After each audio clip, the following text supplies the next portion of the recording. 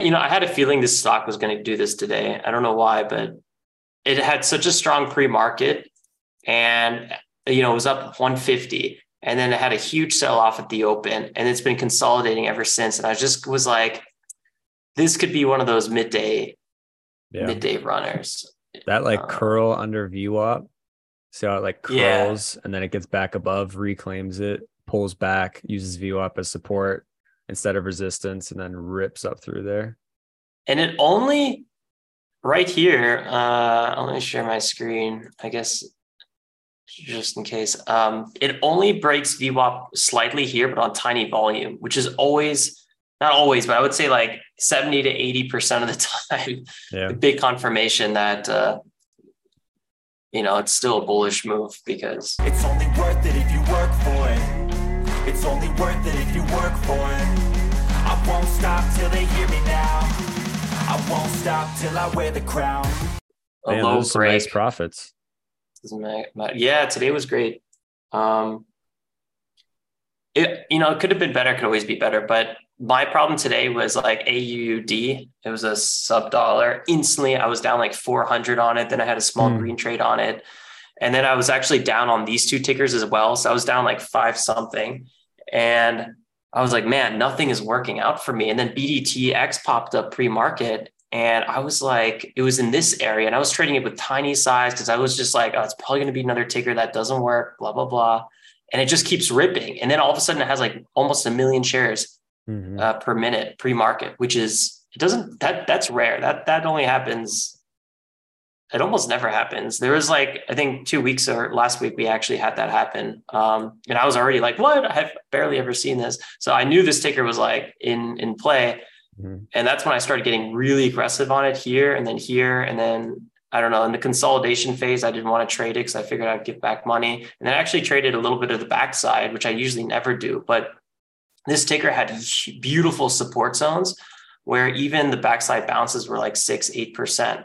So I was just kind of like scalping the heck out of it. And then at this point, I was like, maybe I should keep trading because I feel like there's going to be, big opportunities on this one. But I also felt like there was a ton of things in my head that I wanted to get done.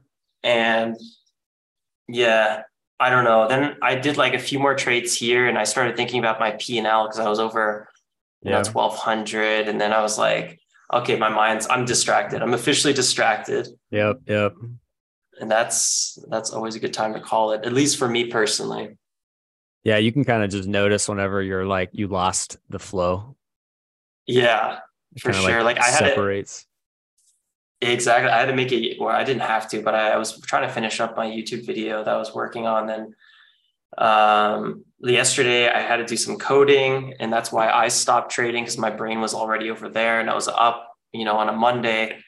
And so I was like, yeah, let me call it. And for you, it's like probably, if your mind starts wandering to like your Airbnb thing, you're probably thinking, like, uh-oh.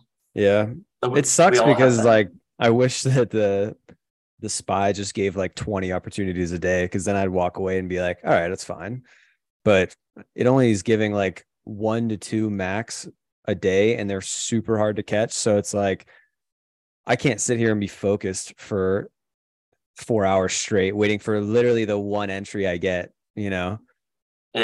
It's so tough. But I'm trying to like think more of like it's like before I used to think, oh, I should only take like 2 trades a day, but now I'm more in the boat of like I can take starters, I can add into my winners, I can just let things go a little more because I've been sizing up. So like one contract now doesn't feel like anything to me. So I'll like just put in a starter position and then see if it goes up 5 or 6 points, then try to add into it. But yeah, it's been really, really hard. Yeah, adding into winners I find so difficult right now. Yeah. Yeah. And then the thing that makes it even more tricky is the fact that the S&P 500 is extended as hell. And the only reason it's extended is because of Tesla, Microsoft, Apple, Amazon, Google, Netflix. That's literally it. And then every day you'll see the advanced decline line, which tells you like all the 2000 stocks in New York Stock Exchange, and it'll tell you like what's going up and what's going down.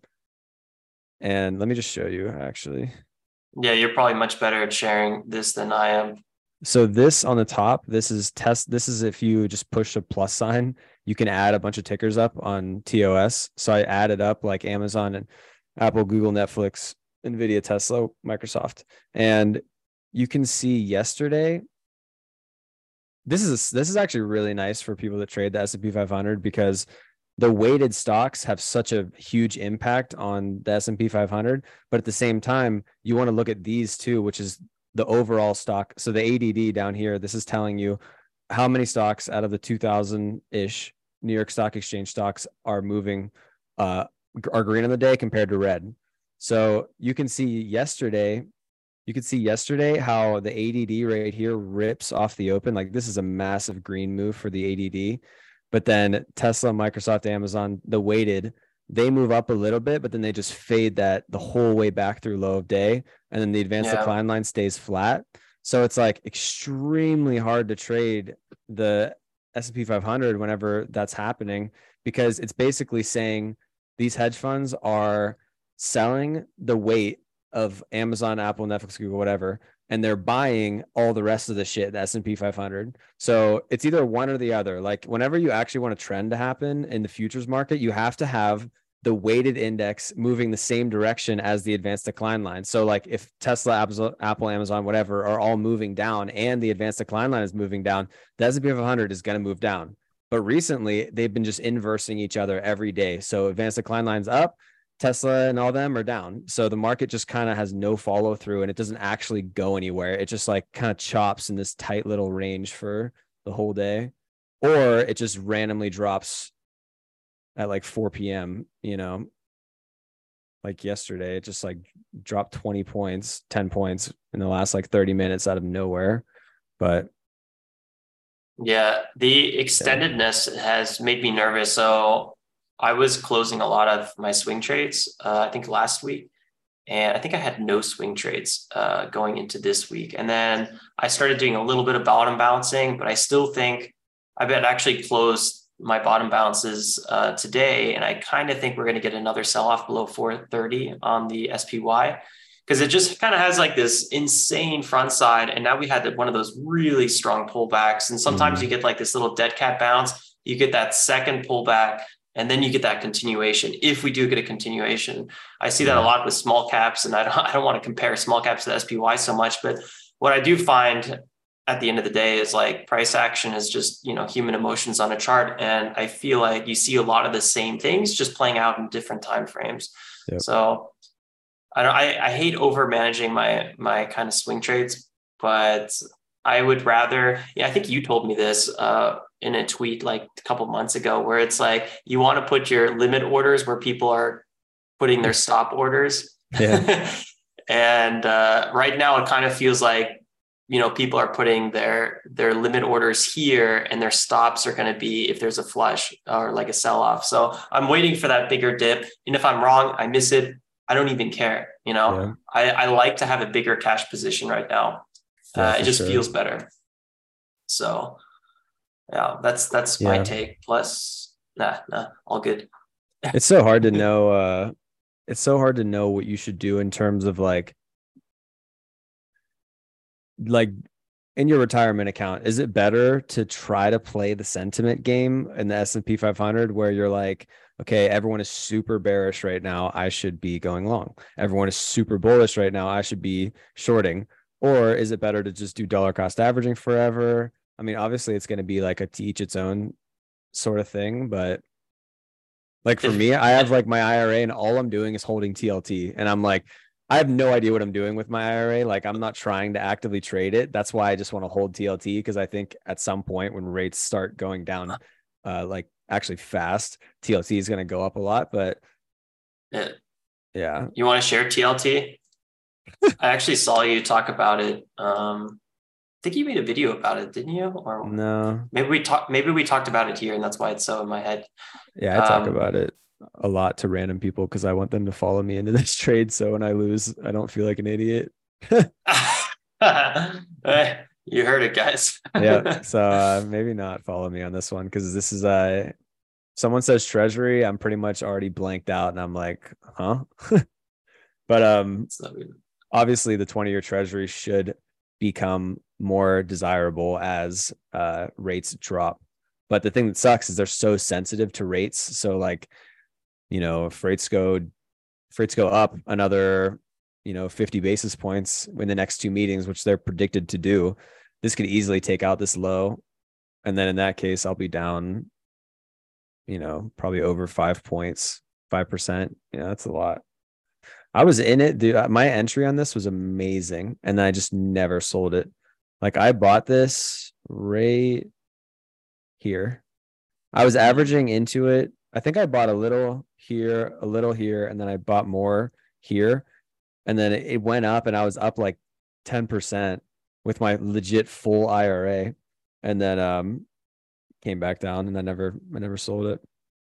something that I like to tell myself sometimes is like, if I'm up 10% on on a very slow moving index, I tell myself, hey, this is like people's goal for the whole year. Yeah. So sometimes you just take your profits and you wait for the inevitable pullback.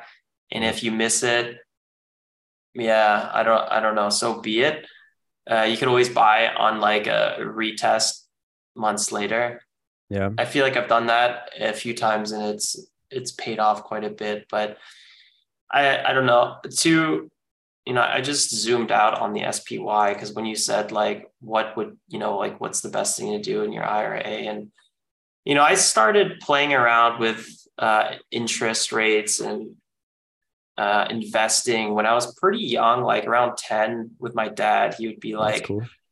Like if you ever have your, like $50 from your chores and, at the end of the month or something like left over, give it to me and I'll give you like a 5% interest rate or whatever it was. I forgot. And that's when I was like, oh, this is like kind of cool. Like I can make money from money.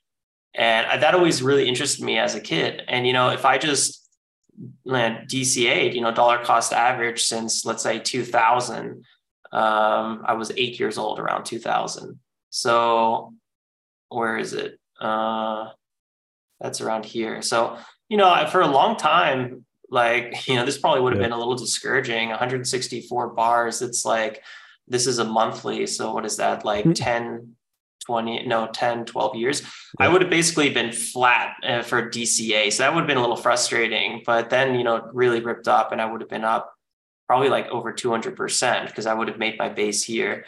Yep. So I don't know, like DCA would have really worked well in the last, 10 years. But I think if you're a full-time trader and you study the markets, I don't think that's the best strategy. And I think going, if there's blood in the streets, I think just buying. And if, everyone's super crazy, then it might be best to, wrap up a little bit. It's really tough for me to comment on this because one of the best strategies in the world that is proven over and over again is trend following, which is basically as simple as, follow the trend. Once this is trending up and it doesn't break like the 15 EMA, you just keep riding it. So you'd get out here, then you'd get back in here and you keep riding it and you get out here. So specifically with like big money. So my take is I kind of like the trend following in a way with, let's say, small caps. In a way we're trend following, but we're constantly actively managing it, right? So BDTX, for example, if I just use this one, because it's such a crazy ticker today and it's super relevant. I'm hiding my trades right now. I'm on a different account, so you don't see it. But ultimately what I was doing is, I was accumulating on these pullbacks, we're riding a trend, we're above the 9 EMA. And, I'm just trying to, I don't know how far it's going to go. Maybe it's going to go to here and then die out. Maybe it's going to go to here and die out. I don't know. But all I'm doing is riding the trend. So for me, what I look at is those 5-minute breakouts. And if there's a 1-minute pullback and we're above the close of the former 5 minutes, that would be like, if this is pulling back to here, but we're still way above the former 5 minute, that's an entry point for me. But when the 5 minute is starting to be below, that means the 1-minute pullbacks aren't really entries anymore because the trend is dying. So then I get like really scalpy, let's say. I won't look for a breakout if the 5 minute is not over the former 5 minute.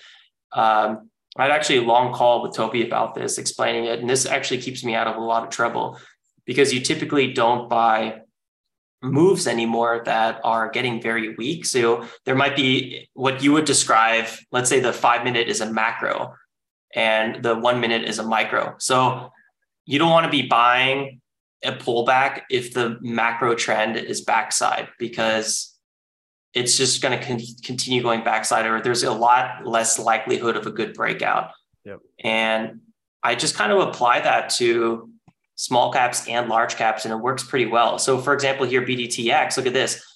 Now it's kind of the opposite. So the 5 minute is below the former 5 minute close. So technically any pullback to the upside would be a short opportunity. That's a good 1 minute entry, because now we're just kind of flip the conversation upside down. But here, you wouldn't want to be buying this 1 minute pullback, even though it looks just as good as this 1 minute pullback or this 1 minute pullback to the untraded eye. Like, look at this. To the untraded eye, you're like, hey, it's doing the 9 EMA pullback again. But here, the 5 minute is below the former 5 minute close. So we're on a macro backside. So that's why this 1 minute micro pullback is not a good opportunity. And here you can just see how it sells off. And that's kind of how I, trade small caps. And ultimately it's a trend following strategy. The thing is, I just don't hold and see how far it's going to go. Like, I don't just buy here and let's see how far it goes, which, sometimes you're like, man, I wish I bought at 250 and I held till 4, right?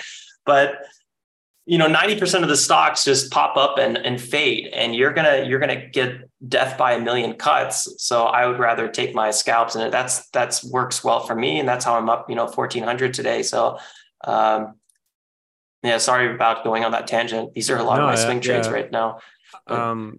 So obviously we talk about linear bet sizing and exponential bet sizing. And I was listening to a podcast yesterday, and the guy said something in the realm of, any strategy can work, but the professional trader knows how to apply that strategy in ways that a non-professional wouldn't. So it's like, any strategy is fine, right? Breakout strategy, yes. Like, breakouts work, breakdowns work. Yes, they do. But you have to be very specific on when you do it. When are they really good? When are you adding into your winner? When are you just scalping it? And there's those little nuances are what makes trading so difficult, because yes, like, the strategy you have could literally show itself every day, and every day it could have a different expected value. Right. Yeah. So, like, the markets on the yearly chart on the S&P 500, let's say it's on a front side. The 30 minute, it's on a front side. The 2 minute is on a front side. We're above yesterday's high, right? That's like a 5 minute candle breakout, like you're talking about, but it's like on a larger scale because it's S&P 500. We're above yesterday's high. We're breaking out on all time frames. How likely is that going to be to continue? Well, pretty fucking likely, because you're in an uptrend on the daily chart, the 30-minute chart, the 2-minute chart. What does that mean? It means when you break out, other people are going to be stopping out of shorts, and hedge funds are going to be buying into it because they want to participate in the market. So it's like, that's whenever you need to know, okay, this is a situation that happens maybe 10 times a year total. And whenever this happens, I literally need to get all my chips and push them all in, because like, that's the only time where you can make up for all of the little shitty decisions you made on days that were where the yearly chart was in a backside and the 30-minute was on a front side and the 2-minute was on a backside, and they're all contradicting each other, and there's not really confluence anywhere. And you're just trading this chop thinking, oh, it's going to break down. It's going to break down. And it just goes like a barcode all day. And then you end up down $200, That's exactly it. Yeah. That's exactly it. Yeah. When you see that breakout, you have to jump in it. And then that kind of is the opposite of, DCA sometimes in my mind, where you're just trying to accumulate, and then it's high and you're just like, oh, let me sell it. It's high, because technically if it's high, that's when it in theory should keep going if it breaks out. And that's kind of where you make all your money. Mm-hmm. The book One Up on Wall Street. He talks about that, where he has like 100 mediocre trades. You lose 10%, 20%, you make 10, 20%, but then he has those 10 baggers, which he calls 10 baggers, where it goes up 10x or something like that. And that's where he's holding his stock into these big front side moves, and he just doesn't sell it. And that's kind of what it's about to make those big profits. So in our case, it would be, okay, there's that breakout. This is when I want to size up 5x, 7x, because that's where my expected value is super, super high. So today I was a little bit disappointed with myself actually, because like I showed you, I think right in the beginning, I was red on all these different tickers. I was down like $500-$600. And I was like, I was trending red. And when I'm trending red, I trade with smaller and smaller and smaller size, because I have yet to prove that today I'm in any sort of flow. Mm-hmm. Sometimes you're really meshing with the markets. Today I wasn't at first. So I kept sizing down so I don't, go down faster and faster. So then BDTX pops up and I start, having like 3 green trades in a row on it. And I'm like, oh, okay. Like then I was getting close to back to break even. So then I only started sizing, but some of the best moves were already behind us. But for me, it's like, I also have to manage my P&L flow. So if I'm not in a flow, I can't size. And I think if I could have avoided some stupid trades, or like not even stupid trades, I just, 3 tickers that all didn't work. That's how it goes sometimes. And I wasn't only down $500. That's actually pretty tiny for like taking like 8-9 trades I did. By the time the good ticker popped up, if I was green already, I would have been able to do that 4 or 5x size, but I wasn't allowing myself to do that yet, because if this one didn't work out either, I would have had a 1K day, red day really quick if I sized. So sizing is so important. Yeah. It's like, how do you, like, basically all we're saying is the professional trader has to make sure that whenever your scenario, your strategy is not good, you have to minimize your losses to the absolute smallest possible amount. And then whenever they're good, you have to maximize your wins. And that is such a weird, like, that is the hardest part of trading, at least for me right now, because like I can go into my stats and say, oh, look, this strategy is a profitable strategy. But then in the same way, like if I don't learn how to size properly in that strategy, it's not a profitable strategy, because like a trend reversal, right? So if you look at, if anyone is listening and they have stats and they're looking at their stats and your win rate is negative, well, that means you have to get at least a 1.1 R to make money. Like you have to beat that. That's like casinos, they win 51% of the time and they have a 1R because they can have billions of dollars be coming in and out of there. That's not what we're doing in trading, at least if you're like have a low win rate. I mean, you could do like there's reversal trading and continuation trading. Continuation, you're going to have like an even win rate and your risk reward is going to be pretty much 1-to-1.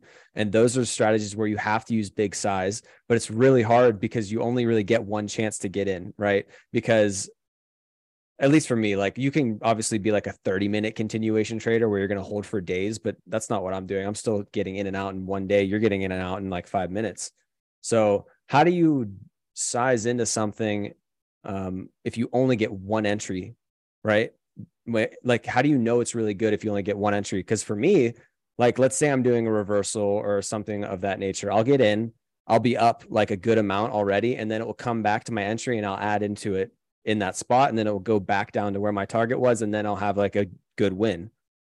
I'm not the kind of person where I'm just going to get in with 4 contracts right away and just see what happens. Like I like to add into it as I become more and more right, because as you're becoming more and more right, that's basically the market saying, hey, your expected value is getting bigger and bigger and bigger and bigger. So the more you're right, the more you should add into that trade. But yeah, it's just so difficult to really master that. It's just going to take years and years and years of experience. But because every big trader that I know, I mean, they all do that. They all have some video on fucking YouTube where it's like, hey, check it out. This is my 500K day, and then every other video they're making like $2,000 a day. And it's like, those are the up people. Two, down two, up two, down two. Yeah. It's true though. I think exponential trading, bet size trading is probably the hardest part. I know this is kind of my current ceiling as well, or my current playground of, what I'm trying to improve, because the actual trading part, the strategy and stuff like that isn't necessarily so hard. And then you kind of manage your emotions and then you kind of figure that out. But then it's like, oh, wait, this is a good setup. I need to 5X my size. And then when you're dipping your toes, like you want to go tiny size. I think this was a big problem I had in the beginning, because I was like, okay, my, average size per trade is, let's say $5,000. And I was like, okay, I want to make, my new average $10,000. So every trade, I'm just going to trade with $10,000. And then what happened right away was I would have 4 trades in a row with $10,000 and they were all red. And I just had like max loss for no reason. I'm like, oh, like sizing is so scary, but in reality, I should have not changed anything except once that good trade comes, then boom, I smack it with like 30K. And then that will increase my overall average. Right. Yeah. So, but yeah, that's such a hard thing to wrap your mind around. At least I know it was for me, and I'm sure it's going to be for many traders, but that's how you do it. There's so many different approaches to it too. It's like, okay, well, when do you know when to add? Do you wait for your original old target? Let's say I'm looking for 5 points. I get in with one contract, I get to 5 points, and it comes back to my entry. Do I add again looking for that same 5 points? Or would it have been smart to just sell that one contract trade, wait for it to come back, and then get back in with 2 more, Or like, do you like, what is your max size in relation to your starter size, right? Are you going to have 10 contracts and your starter's only 1? Where the hell are you going to find all these places to add 9 more contracts, right? So, or are you going to start with 1 and your max size is 3, right? You only have to add 2 more times after your first entry. Like, it's easy to look at a chart that's already finished and be like, oh, look, this is a front side because we broke out. We used prior resistance as support. Then we broke out again. And then we used prior resistance as support. And we broke out again. I could have gotten long here. I could have waited 2 hours and I could have gotten long again on the support that was prior resistance, gotten long again on the support that's prior resistance, sold at the end of the day for 40 points. And I had 3 contracts, right? But it doesn't work like that. So yeah, I found talking about trades in hindsight is just so easy. That's why I kind of stopped doing recap videos. I used to do one every day for almost 2 years, or actually over 2 years. And I was kind of thinking like, this isn't, for me, it was really helpful. And for, I think a lot of people, part of the community, it was helpful to kind of go from 0 to 1. But then I hit that point where it's like, a lot of this stuff, you're going to have to go through your own battles. And like, for me, the way I'm going to do it is going to be totally different than you're going to do it. So for me, here's an example of how it goes. Like I'll do like maybe a few dip my toes in trades, small size. It might even be through like 300 shares, like totally will mess up my stats if I care about like that.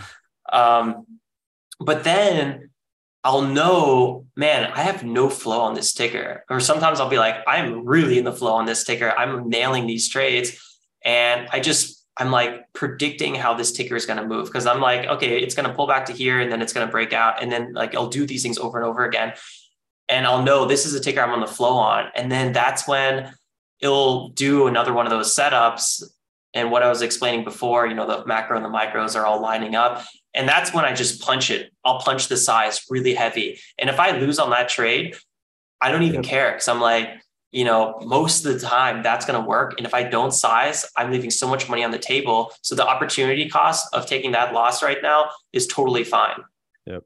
So that's how I justify it. And that's how I do it myself. And I wish like I could have told my like younger self, and even like a year and a half, 2 years ago, that's what you need to be doing, because I had the biggest sizing issues when I was just like, okay, I'm going to do like every trade $10,000 now. Boom, boom, boom. 3 losers and you're screwed, So. Yeah. It's so easy to think that you can just like, oh, I'm going to 2X my size now because I have a good month. It's so easy to think that. And then the second you try it, you're like, oh shit. And then 3 months go by and you're back to your old size and you're like, oh, I'm going to try it again. And then it's like, oh shit. And then 3 months go by and you just do it over and over and over. And then once you get to the point where you've tried to size up like 10 times probably, and you failed, that's probably when it'll start working. But like, it's such a battle. It's ridiculous. that's what happened to you and I in a way. I know we both, had multiple sizing attempts, and we both got slammed down multiple times. So we had to learn the hard way. It would have been nice to kind of know about exponential sizing a little bit more. I know you shared a whole section on this pod about it. And I think if anyone wants to learn about exponential sizing, I don't know if I could link it in this video because we're not at 1,000 subs yet, but I'll link it in the comment below. That was a really great breakdown, and I'll share the post maybe in the pinned comment. And another thing I would probably recommend anyone to do, and you maybe give me your thoughts here, is just, read some poker books on expected value, because that's really where the science comes from already. There's so much science behind it. Like if on the antes, if you don't have smaller big blind, you typically just fold right away unless you're trying to bluff or something, because you don't want to get eaten alive by these antes. But the second you have a good hand, you need to be sizing up quickly, because you want to draw as many people in as possible, get that pot size going, so your winner will be a big winner. And it's worth scaring some people out if that's what it takes.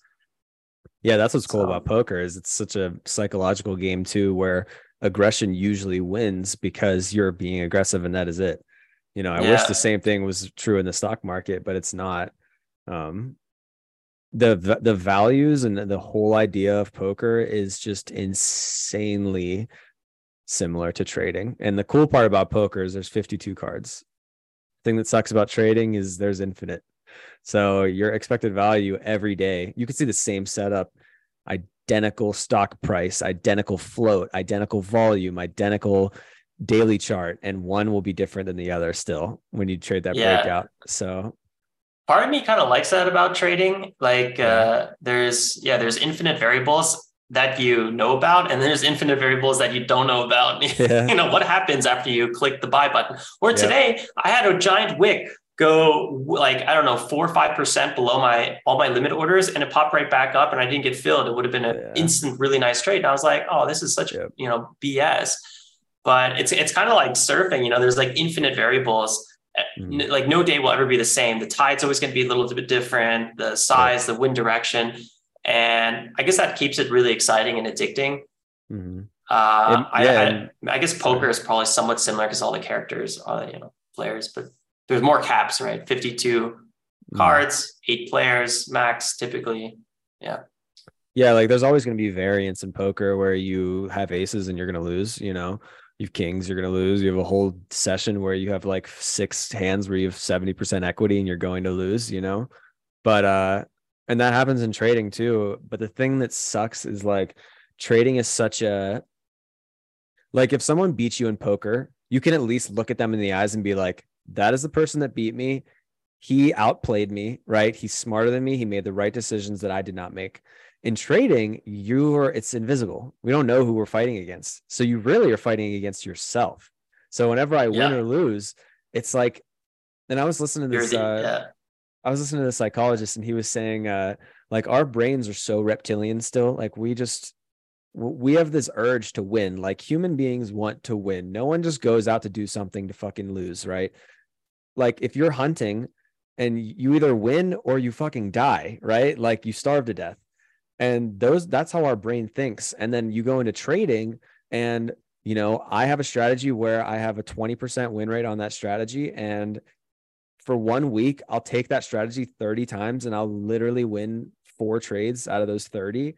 And by the end of the week, I am like, holy shit, trading is fucking impossible. Trading is like, this is the hardest thing I've ever done in my life. It's like this super like taxing thing on my emotions and all that. And then I'm like, wait a second, buddy, like this is called probability and you're experiencing it. Okay. This has nothing to do with you or whatever. Like this is the strategy. It says right there, your win rate is that percentage. So why are you mad whenever that is what happens? Right. Yeah.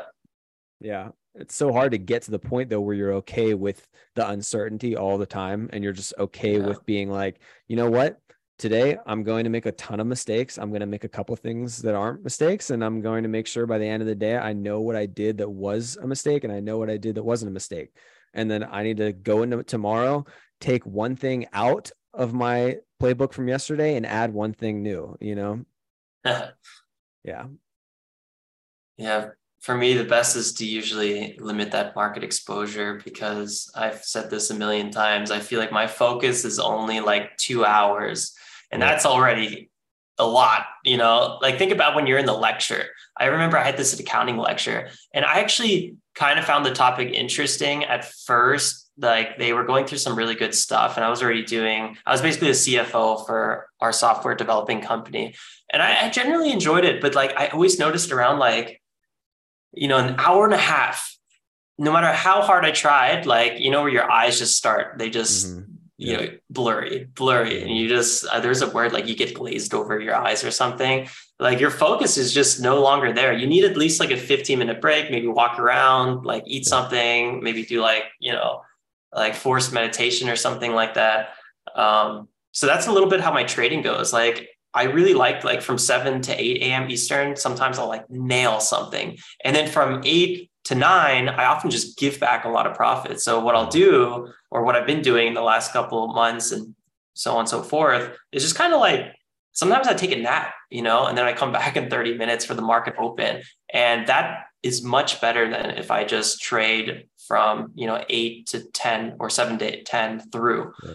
So today, for example, I basically just called it around 9:45, 9:50 was my last trade. I could have sat around till just now, 12 noon, and maybe be trading BDTX, which is just absolutely exploding. It's up 220% on the day right now. I just had a beautiful front side, but I don't think that's even really worth it. I'd rather like constantly be building confidence. If I wanted to make more money, I should have traded more size on the good setups. And I think, I could have easily had a $10,000 a day.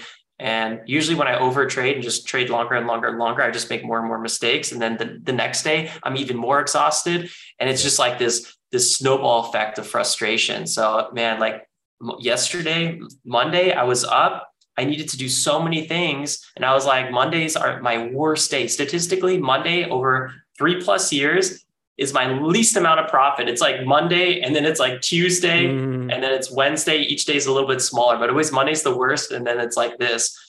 Tuesdays are the best. So I was like, let me just cash my green, relax, start off the week good. This is what I say I'm always going to do, but I never do it.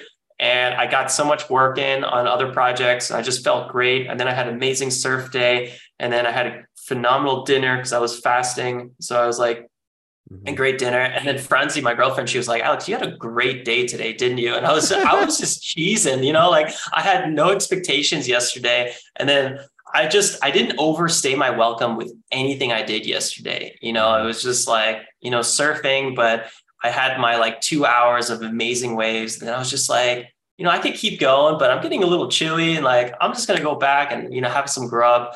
So like, I don't know, never overstaying your welcome is so good. Yeah, there's a lot of beauty to that for sure. Like whenever you feel like you want to go do something else, or what you're doing is no longer enjoyable, just go fucking do it. Like it's not that just hard. Do it. But it's hard whenever you're down on the day, and then you're like, that's when I also have a hard time. I'll be down and I'm like, go ahead. No, you go. I was just gonna say, like, I'll be down and then I'll be like, oh, like my way to fix what my problems are is to keep trading and to like figure out a new thing that's wrong. But it's like, no. The second you're fucked up like that, the only way to learn is to stop trading and to look what you've done already, not create more things in the future. Like it's such an ass backwards thing, but everyone does it. If it's an expected value negative kind of day, then is sticking around longer today really the best way to get green? Yeah. Maybe you can get back to break even. And usually if I'm around the day, I want to get back to at least break even. Sure. But it's probably not going to be your biggest green day ever. And you got to keep at least that part in mind. And I think that alone will help. But what I was going to say is like, I've been reading, David Goggins, and then the book Quit. And then I watched the Arnold documentary, the new one on Netflix, super good. And it's kind of funny because like each person, it's this tug and pull, right? David Goggins is really like basically go until you die kind of guy. And then these other two sources, the Know When to Quit book, literally it's called Quit by Annie Duke. And it's so good because it's like, she, talks about Muhammad Ali, where he was at the top, but then he fought for another 6 years and he just got worse and worse. And he got basically beat up every fight at one point. He should quit a long time ago. His doctors were saying to quit, and, he was just falling apart. And at the end, he had to quit because his medicals were so bad. And then you have somebody like Arnold, who is, and a lot of people don't know that about Muhammad Ali. Everyone only knows Muhammad Ali from like, his peak, right? Mm-hmm. So then you have someone like Arnold, who is like, peak bodybuilder. He was like the 10 years in a row world champion. He won like 23 world titles of like different weight, different competitions. Mm-hmm. And then he quit. He was just like, I'm done. He could have kept doing that for another 20 years, but it just would have he started would have just faded at one point. And then, he went to the movie career. He was the highest grossing actor at one point. And then he was like, you know what, I'm done. I'm going to go into politics. Mm-hmm. It was just like, I really admire that ability to like kind of walk away when it feels so right to keep going. And, there's a lot to learn about that, but it's tough. Like, when do you do the David Goggins? How do you get to that? He had the highest amount of pull-ups, and it was like 3.2, or maybe it was even 4,000 pull-ups. You'll never be that if you just quit, when you're tired. But then, how do you know when to quit when you're at the peak? And I find that topic so interesting. And I don't know if there's ever a perfect answer, but I think the more you do something, like for me with trading, you have so many red days in a row where you go from like, north of $1,000 profit to max loss. And you're just like, okay, well, this isn't it. I can't keep David Goggins to this and just go from, great green to max red. Mm-hmm. So there is a level to leave at, and you're not going to find it without at least having a lot of attempts to find when to walk away. Yeah, that's really cool. It's almost like you want to have a balance between all three of those philosophies, Yeah. Like Arnold, he was so good at the things that he chose to do, like inherently good. He didn't really, obviously, yes, he worked extremely hard to be a bodybuilder, but like, he's not going to look like that without really good genetics too. Right. And he was strong as a young kid. He had that older brother that was like weaker than him, and they had competition all the time, and his family was not nice and all that stuff. And came to America, and he's like, America's fucking like incredible, the best place in the whole world. And then he moved to America. And then, like you said, once he's done, it's like, what do I do now? I don't know. I'm like a massive dude that like is probably desirable in some kind of movie role, and then does Conan, and it's game over, And then it took him though 5 years to get to Conan because nobody wanted him. So that also would have been tough. Like, should he have quit? Everyone was telling him to quit. So it's, I don't want to cut you off, but man, it's like, when do you know sometimes, right? And he was able to say no to all the shitty movies because he was already successful, Like he said, that helps. Yeah. Like he didn't care. Right. So it's like he wasn't in desperation ever after winning all the bodybuilding stuff. Right. He probably was, but over like a decade career of the new things he was trying, not really. But then there's Goggins, who's like, I think the reason why he is that way is because most of the stuff he does is a physical limitation type thing, where it's like, how far can I push my body? And like, yes, you can definitely push your body extremely further than like anyone could imagine, and that probably can just keep going until like he's literally just too old, his body is just degrading. But then trading is something where you can't do that. Like, you will implode, like you will blow up, like you will lose all your money. Like, I think that for the first couple of years, maybe it's good to just be like approaching the market every day saying, I'm going to try to learn something new. I'm going to make sure I stay here until I figure out what I did wrong today, all that kind of stuff. But then once you hit the profitable point, it's way less of that and way more of like, I need to sit back, make sure when I'm trading, I'm only trading the best setups with huge size, and I'm avoiding all the bullshit, because all the bullshit is bullshit and is going to make me lose money over the course of the year anyway. And I'm only going to make money if I use max size and the great setups. So trading is such a delicate balance between those things, where it's like, you have to be in the flow state, you have to be dedicated, or you're totally never going to make it at all. You have to have really good work ethic, but you also have to be so in tune with yourself that you know when to quit and when to push. and Yeah. it can't be related at all to anything that is your own mind's narrative. It has to be on pure objective facts that are sitting in front of your face. Like I can't, if I'm thinking like, oh, the interest rates are whatever, and like the market's going to crash, so like I'm just going to short every day, I'm going to lose a lot because that's my narrative. And I'm not like the market has a front side, and I'm shorting it. Well, who's the idiot? Me, because I'm taking my narrative and making it my objective in the market whenever the market's telling me clearly, like, we're in a front side, you should not be shorting, Yeah. So true.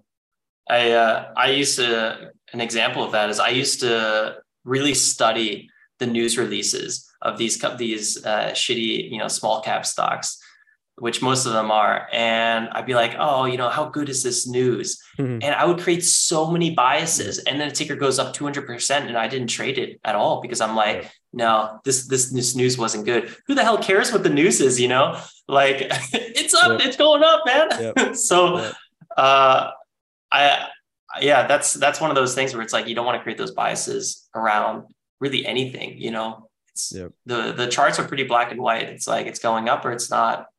So, and actually Tim Sykes, to feed to your point, he even says like, he's a retired trader, or like he tries to pretend he's retired, and only if the best setup comes, he'll actually trade it.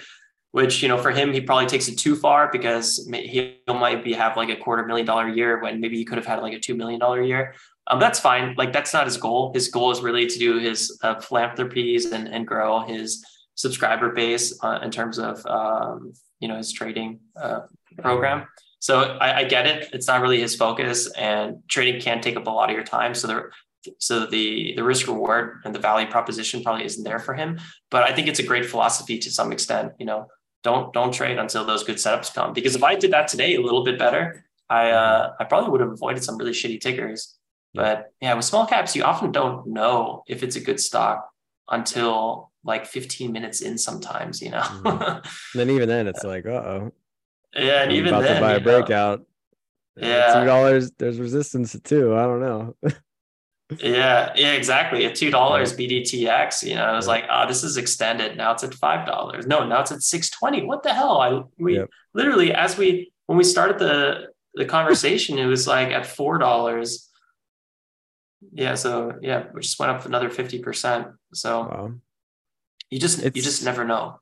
It's nice though, 'cause like usually you can kind of tell, but you have to be, it's like a competition between amongst all really high level traders. So it's like, okay, here's a ticker. Well, it's up 100%. It's trading 500,000 shares in the pre-market. It's not a sub-dollar. It has a float of 20 million. It's an AI company. So it's like, okay, got that.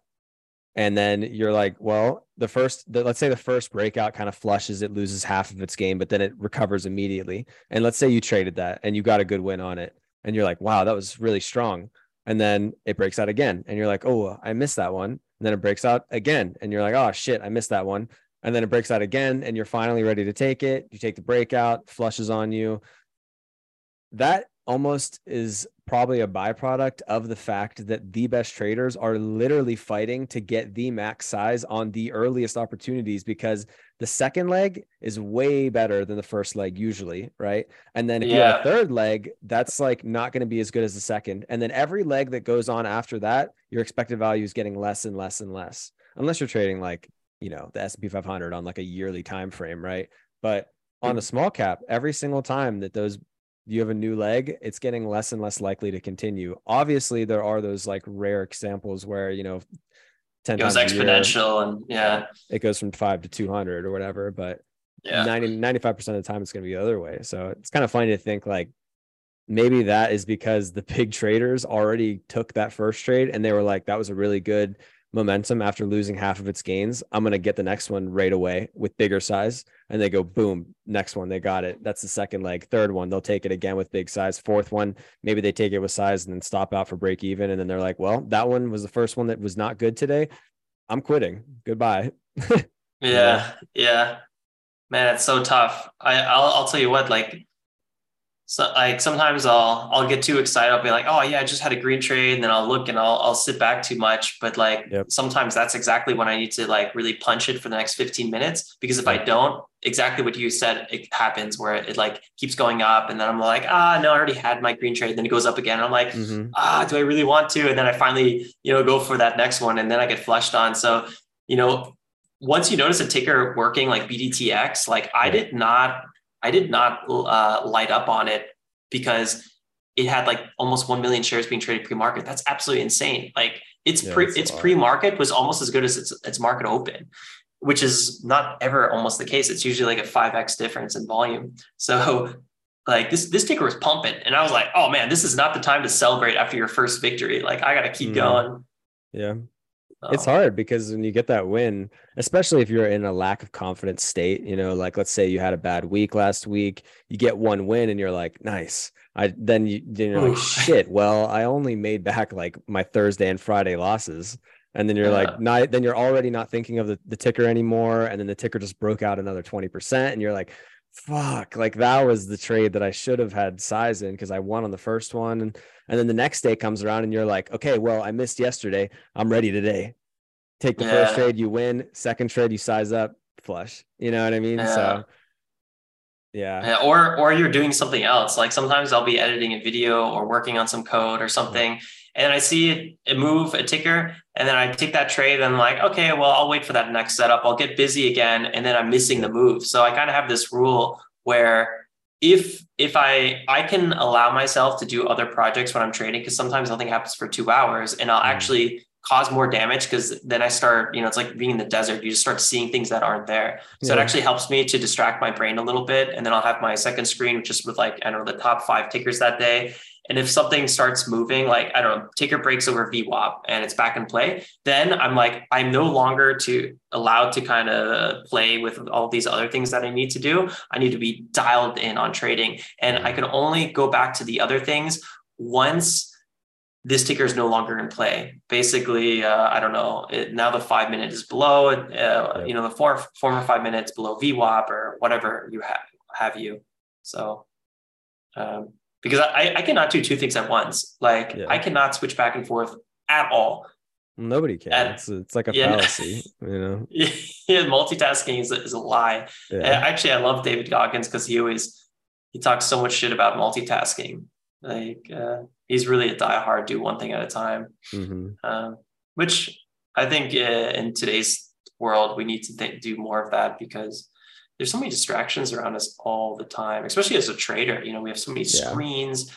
I used to stream while I was trading, which I felt like was it was a great time, but man, it was very distracting. And oftentimes I wouldn't even trade on my stream because I just made a lot of money pre-market. And now the stream started and I was so busy in the chat room and I would miss a move. And then I would kind of start being like, oh, okay, well, I already am up or somewhat. I don't know. I just like, it was so hard for me to get in any flow state on the stream. So, hats off to people that do that.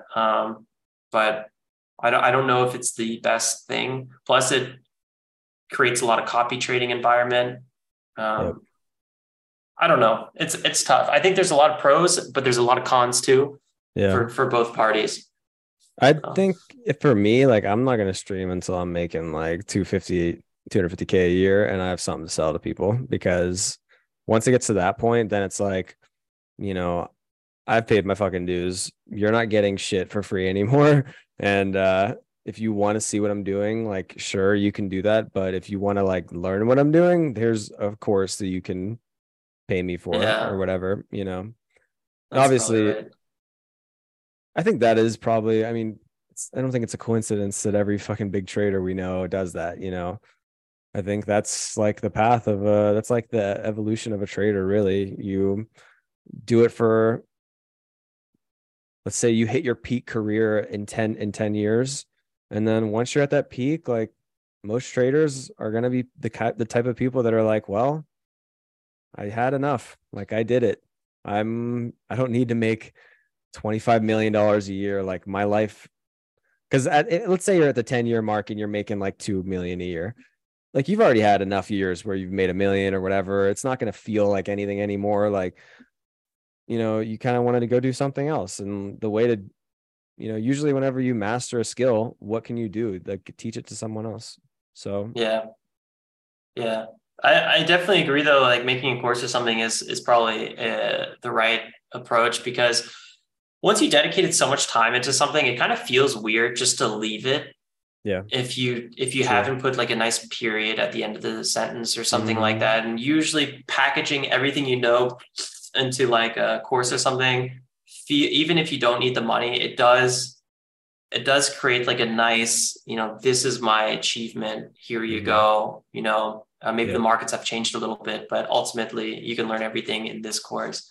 So That's it interesting. is nice to invest in that. I mean, there's things that you like, I don't know, you're a race car driver, you're a pro athlete, you're a scientist, like you will study a domain for so long, but what are you going to leave people when you're gone? You have to, you want to leave, you want to improve the human race to some extent. You want to make sure that people don't start from zero. There are Mhm. always the next generation is able to get further than you. So I think that's what drives a lot of people to create these products, like good people. Like there's a lot of Mhm. scam products that are Yeah, out for the yeah. money, but then like professionals, like real people that care about something will Mhm. create this. So the next people can take it even further because they're not starting from zero. I think Yeah. that's why a lot of people do create stuff like a master class or something. Yeah. I think, yeah, there's obviously good ways and bad ways to teach people things. Like, I think the bad way is probably, make like a Tim Sykes style thing where you have, 20 hours of DVDs that you have to watch that were made like 8 years ago or whatever. Yeah, I'm it's sure he has the it's newer stuff too, but that's probably not the direction to go. Like, I think it'd be way more fun to be like, I have a like prop firm where you can pay me and we'll sit together for a week and I'll have like a meetup, whatever, some city, and like 20 people show up every day for like 3 days. And we trade together in person. And, it's all like live teaching. Like there could be a course where you're like, here's like an hour of like a really fast explanation of what my strategy is, but this is not going to fucking teach you anything. You need to be watching what I'm doing intraday. We need to be talking every day, making sure you're not FOMOing, fear, greed, yeah. whatever, stubbornness, all that stuff. But and the cool thing too about trading is like once you get to that level, which I'm not, I'm literally like a decade away from that level, but like I can already tell that Wow. like my direction in terms of my understanding of my own strengths and weaknesses is just so fucking cool. Like every day whenever I sit Yeah. back and I'm like, wow, I'm a stubborn fucking person. And I never saw myself as stubborn until I started trading because like for me to short something 10 times in a row and to lose 10 times in a row in one day on a front side, that's called being stubborn, right? But the good thing is like, whenever we're in a backside, I'll short, I'll hold it, I'll add into it and I'll get a really big trade. And then it's like, okay, well, what is your biggest strength? Well, the answer is your biggest strength is the same thing as your biggest weakness, right? Like usually you're not going to have your biggest strength not be also your biggest weakness. So it's like, Mm. you know, like I can be stubborn and I'll short the front side, but whenever it's on a backside, I'll also be stubborn and I'll be adding into my trades and trying to get a big winner and I'll get that big winner. So it's like and Yeah, I like that. extrapolate that forever where it's like, you're constantly going to be learning these things about yourself that you don't even realize are there because your stats and your performance is so terrible or very good. Yeah. It's such a Yeah, self-discovery thing. It's ridiculous.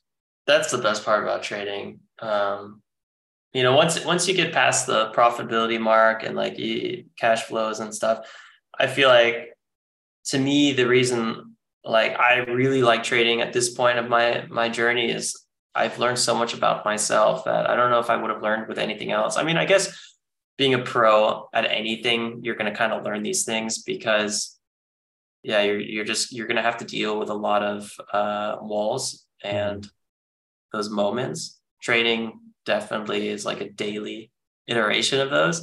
Yep. And you got to ask yourself a lot of hard questions as a trader, for sure. For sure. Dang, I really wish Toby was here because he'd be able to definitely give really good insight on that because he obviously was an Olympic skier. Yeah. So it's like, and when I see him trade, I'm like, wow, this dude is fucking firing it off. Like he is very confident in himself and ready to go whenever the signs are there. And I was like, that's an awesome strength, but it's definitely going to be his biggest weakness too, you know? And yeah, I wonder, I mean, for sure. Yeah. Because he'll have those big red days and stuff, but it's going to pay off at one point. Oh, for sure. But I would love to hear what he would say about that thing. Yeah, we should definitely ask him maybe next week. I think next week we'll probably have a full house. Yep. I think Danny will be back from Italy. I'll have to talk to Toby to see what he's doing. And I'm pretty sure Tom's going to jump on. So that'll be really fun. Man, there's always so much to talk about and think about. I just saw ACIU blow up, just went from $2.40 to $3. BDTX is pulling back a bit, but could be good.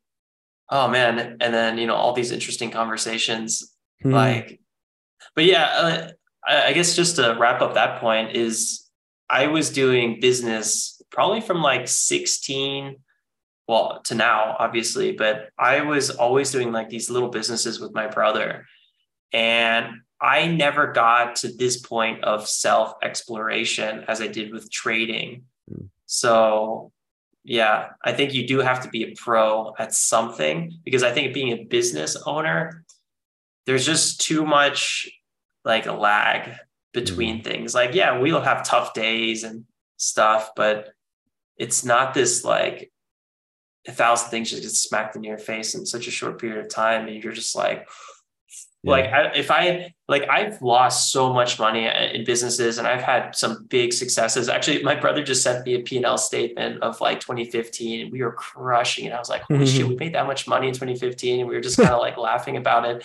And I never once was like, where I would walk in or on a big red day in business, I don't know, we lost, $20,000 or got scammed or something. I would never walk into the living room and just be like, lay on the floor and contemplate life, because, and I feel like as a trader, you do that often where you're just like, oh my God, so like you get confronted with these questions a lot. Yeah.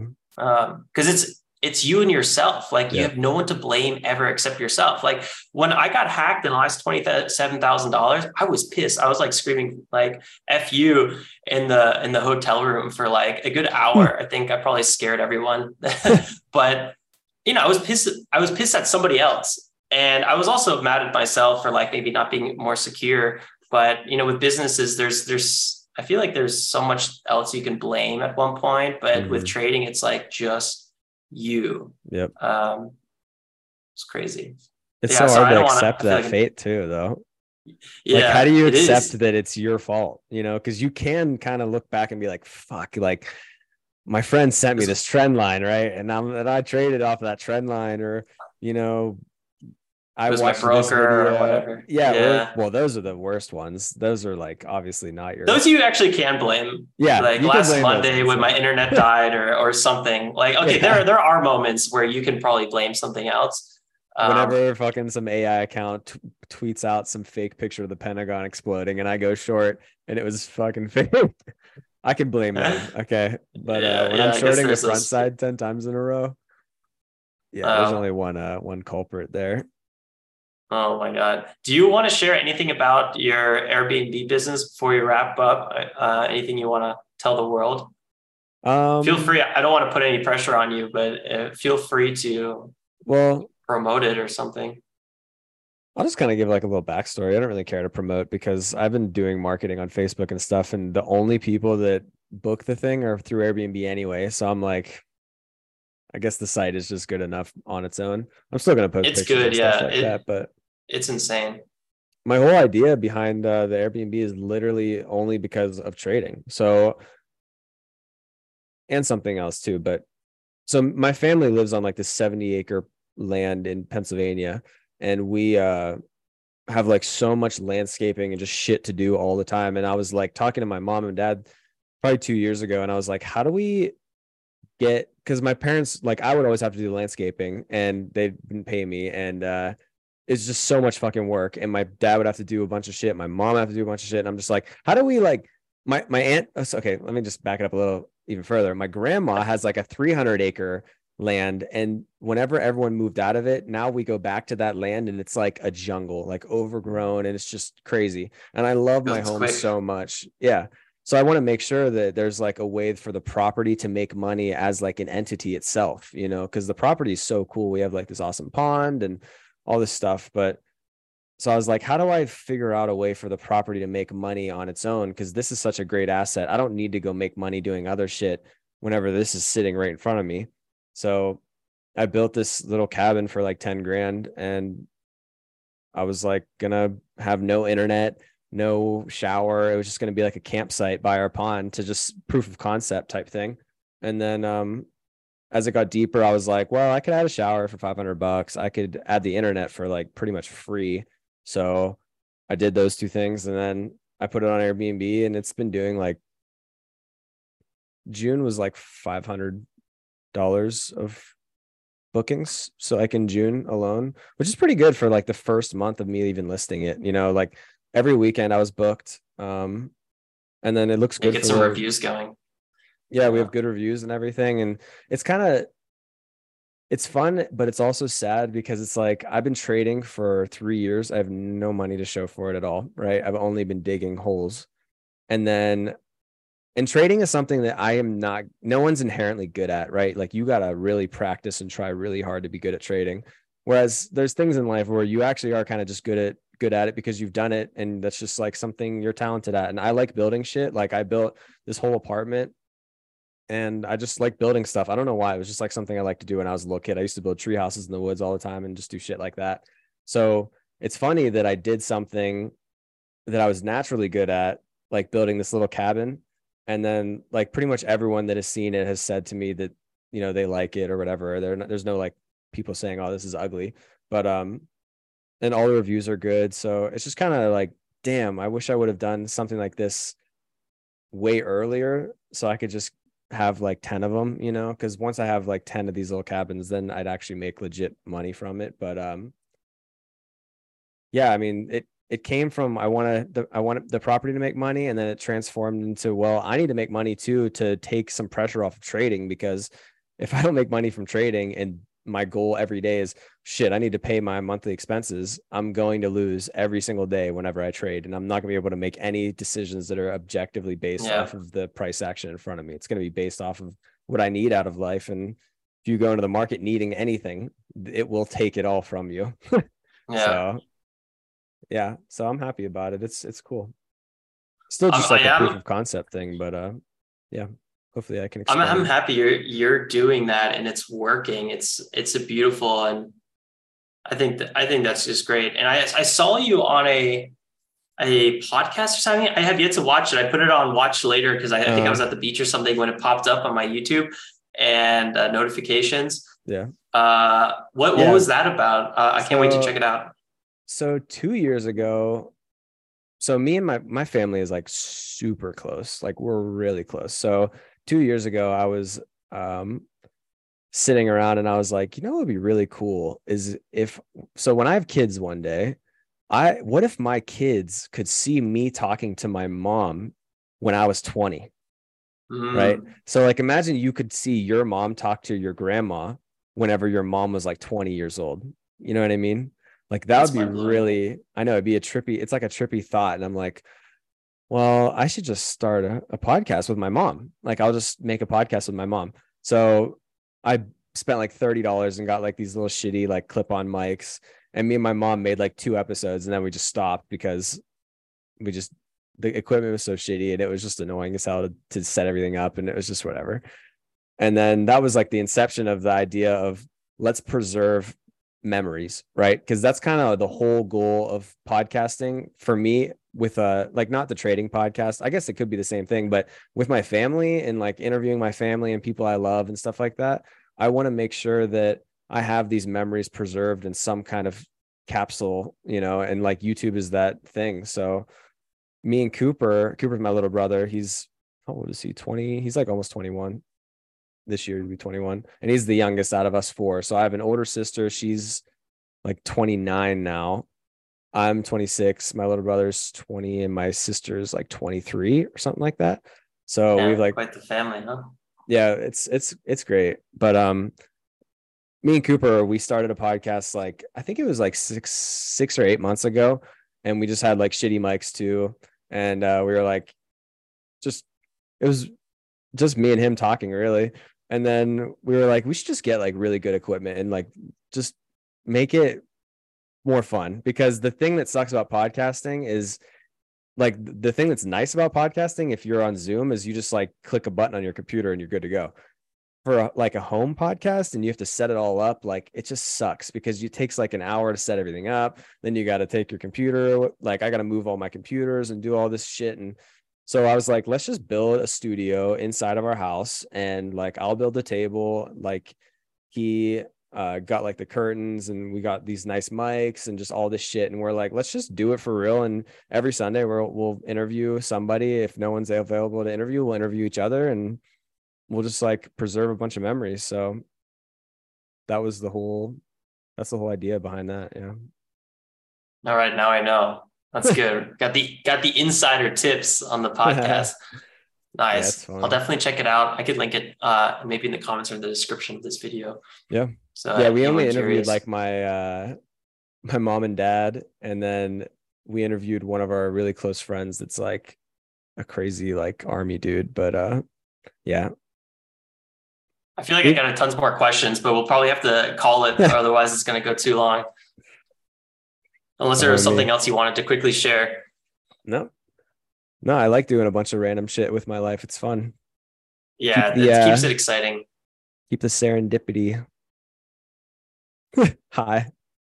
Exactly, high serendipity. Yeah. Oh yeah, I still got to make a video about that, but that's a different topic. Well, I guess we'll call it there. Cool. It was really nice and a good one-on-one. Actually, we haven't had that since New York. I know, right? I was like, dang, finally. Yeah, so it's easy to just keep talking, but we'll wrap up the pod so it doesn't go too long. And yeah, anything else? Are you still in Portugal? Yeah, I'm here till Friday, but I kind of want to cancel the flight because Friday we have the biggest waves coming in. Dang. And whew, dude, today, oh my God, I forgot what it's like to surf like 7+ foot waves. Like, oh man, there was some that I don't know if have you ever surfed before? I only one time.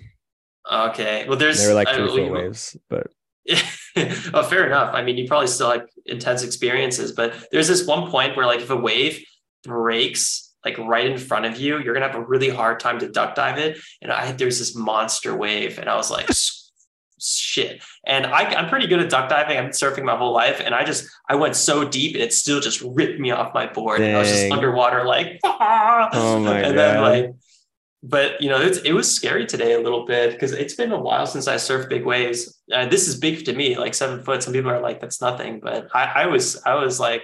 And then, you know, like you paddle, and then there's just like this cliff, and you're just like, shit, I just got to stand up and go. Once you're standing and you just like go down the face, it's fine. But whew, like, dude, when those outsiders take a picture or something. Yeah. There was a lot of people actually taking pictures on the beach with like huge cameras. But I don't know, when those outsiders come in, which are basically like extra big waves, like every now and then, like 10 minutes, there's like really big sets, you know, which are like an extra 30% bigger or something. And you just kind of feel like you're in a war zone. You're like, oh shit, like let's go, you know, because those things will hold you under for a bit because it was a little choppy today. But yeah, I don't know, that's what I've been up to. So that's awesome. Another reason you got to cancel that flight. Yeah. We have a birthday. Friend's having a birthday in Paris, so we said we're gonna fly in for it. Yeah. Shit. Is that same? Is that the girl we talked about in New York? That's that rented out like a 30-room like castle type that's thing? her. Yeah. So I guess I don't want to miss that, but yeah, that would be fun too. Damn. But that's a hard choice.